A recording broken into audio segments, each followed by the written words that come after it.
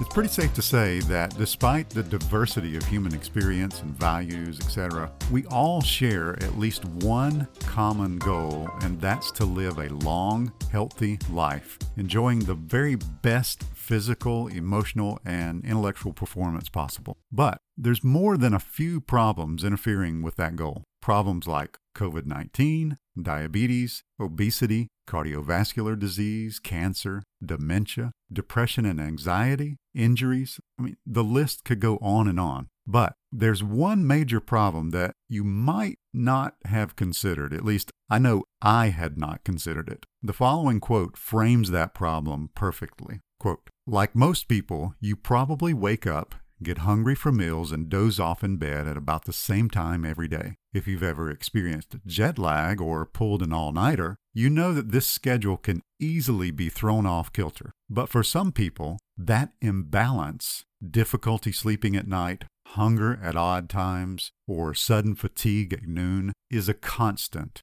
End quote. In doing some research for a future episode of Better Mind, Better Life, I stumbled across the work of Dr. Sachin Panda, a professor at the Salk Institute for Biological Studies, which is where that quote comes from. Dr. Panda is a circadian biologist, which is a career I didn't even know existed until now. Panda's research focuses on uncovering the biological principles underlying what he calls the, quote, circadian plasticity of the human body, end quote, and using that to reduce the burden of disease and increase healthy lifespans. So how does the circadian clock specifically address the problem of achieving a long, healthy life and enjoying the best physical, emotional, and intellectual performance possible? Dr. Panda says that if we think about an ideal longevity plan, even if it was some sort of pill, it should be so powerful, so magical that it would enable us to prevent diseases from happening, or if we did get sick, it should help us to recover faster and more fully. No, he's not talking about the Matrix. He's talking about the circadian rhythm, which he calls, quote, a longevity code which exists in all of our DNA, end quote. Interesting side note, the word circadian comes from circa, meaning about, and diem, meaning day. So circadian rhythm is about a day's worth of rhythms. And practically every organism in the world has this biological clock. Plants' clocks trigger their leaves to open throughout the day and close during the night. The clocks of nighttime animals promote activity at night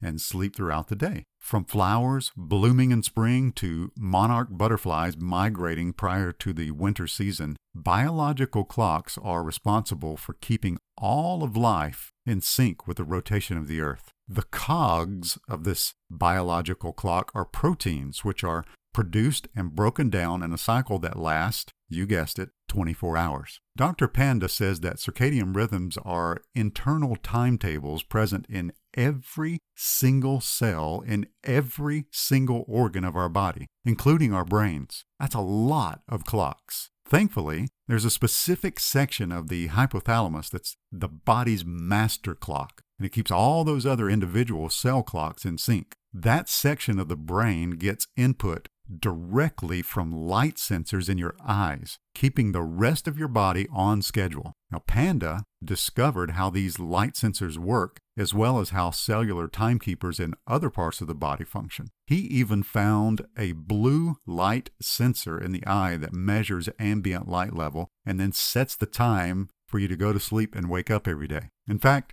he says that the circadian rhythms are what constitutes the master program that even guides the time of day or night that every single one of our 20,000 genes turns on or off to ensure peak performance. Now that is some serious power and complexity. Panda argues that it's those timely activities in our bodies that helps improve our immune system, accelerate the body's repair mechanisms, optimize our brain function, supercharge our metabolism and our detoxification, and even improve our body's DNA repair system. The problem, he says, is that even though we all have this incredible tool built into our very DNA, we're living out of alignment with our circadian rhythm, and the result is sickness and disease and injury. In a recent talk Dr. Panda gave at TEDx Boston, he shared 6 simple rules to help us get in alignment with our powerful, built-in circadian rhythm. So, hit the pause button,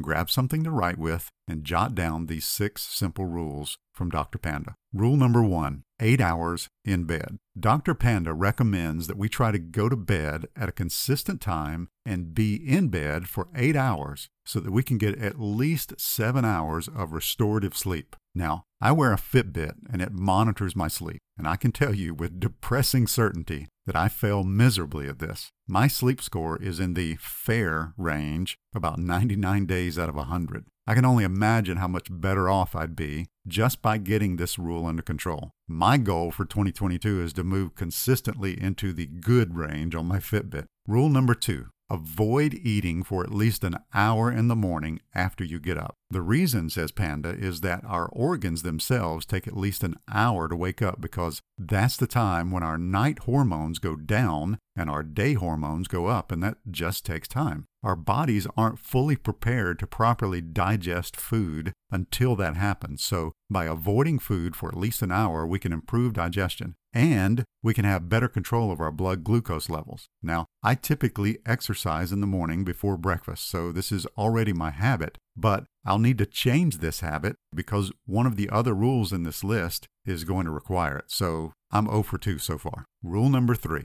observe time-restricted eating, or what some might call intermittent fasting. Now, according to Panda, this is the most important rule of the 6, and it's at the core of his circadian optimization research at the Salk Institute. He says to eat your breakfast at a consistent time every day because breakfast synchronizes all the circadian rhythms in most of our organs. And then, starting from breakfast, eat all of your meals and drink your beverages for the day within the next 8 to 10 hours for maximum results. So, if you eat breakfast at 8 a.m., stop eating by 6 p.m. In the process of exploring how the liver's daily cycles work, Panda found that mice who eat within a certain amount of time, that 8 to 12 hour range, resulted in slimmer, healthier mice than those who ate the same number of calories in a larger window of time. So, confining our caloric consumption to an 8 to 12 hour period, as people did just a century ago, could, in Panda's words, stave off high cholesterol,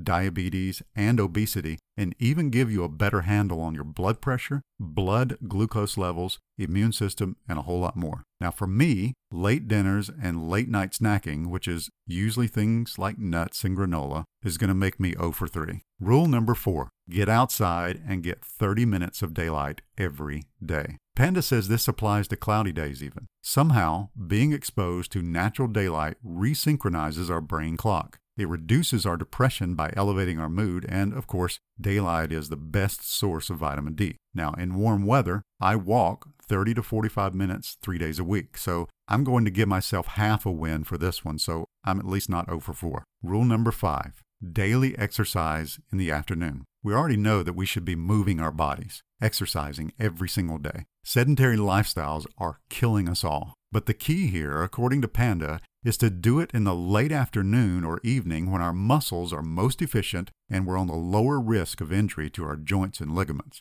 And apparently, if you have prediabetes or diabetes, exercising in the late afternoon or evening is much more efficient in helping you control blood glucose than doing the same exact exercise in the morning. So, since I do exercise 6 days a week, but I exercise in the morning, I'm giving myself a half a win here also. So that makes me 1 for 5. Yay me. Rule number 6, start winding down 2 to 3 hours before going to bed. This means, according to Dr. Panda, avoid food and start dimming all the lights. Avoiding food for 2 to 3 hours before bedtime improves your overall gut health and digestion and reduces acid reflux, a lesson that I semi-learned the very hard way a couple of years ago. I say semi-learned because of my continued poor habit of late night, light, and relatively healthy snacking. And by dimming the lights, Panda says you actually crank up the production of melatonin, which can help you get into that restorative sleep that we addressed in rule number 1. I do neither of those, so I'm 1 for 6. So there you have it. 6 simple lifestyle rules written by renowned circadian biologist Dr. Sachin Panda that can help you and me live a long, healthy life, enjoying our best physical, emotional, and intellectual performance possible. But it's only if we believe them to be helpful and then commit to following them. Dr. Caroline Leaf says it takes a minimum of 63 days to change an automated habit. I'm determined to improve my embarrassingly low 1 for 6 score. So I plan to work on one rule at a time, 60 days each, over the course of the next year. How about you? After all, remember, a better mind always leads to a better life.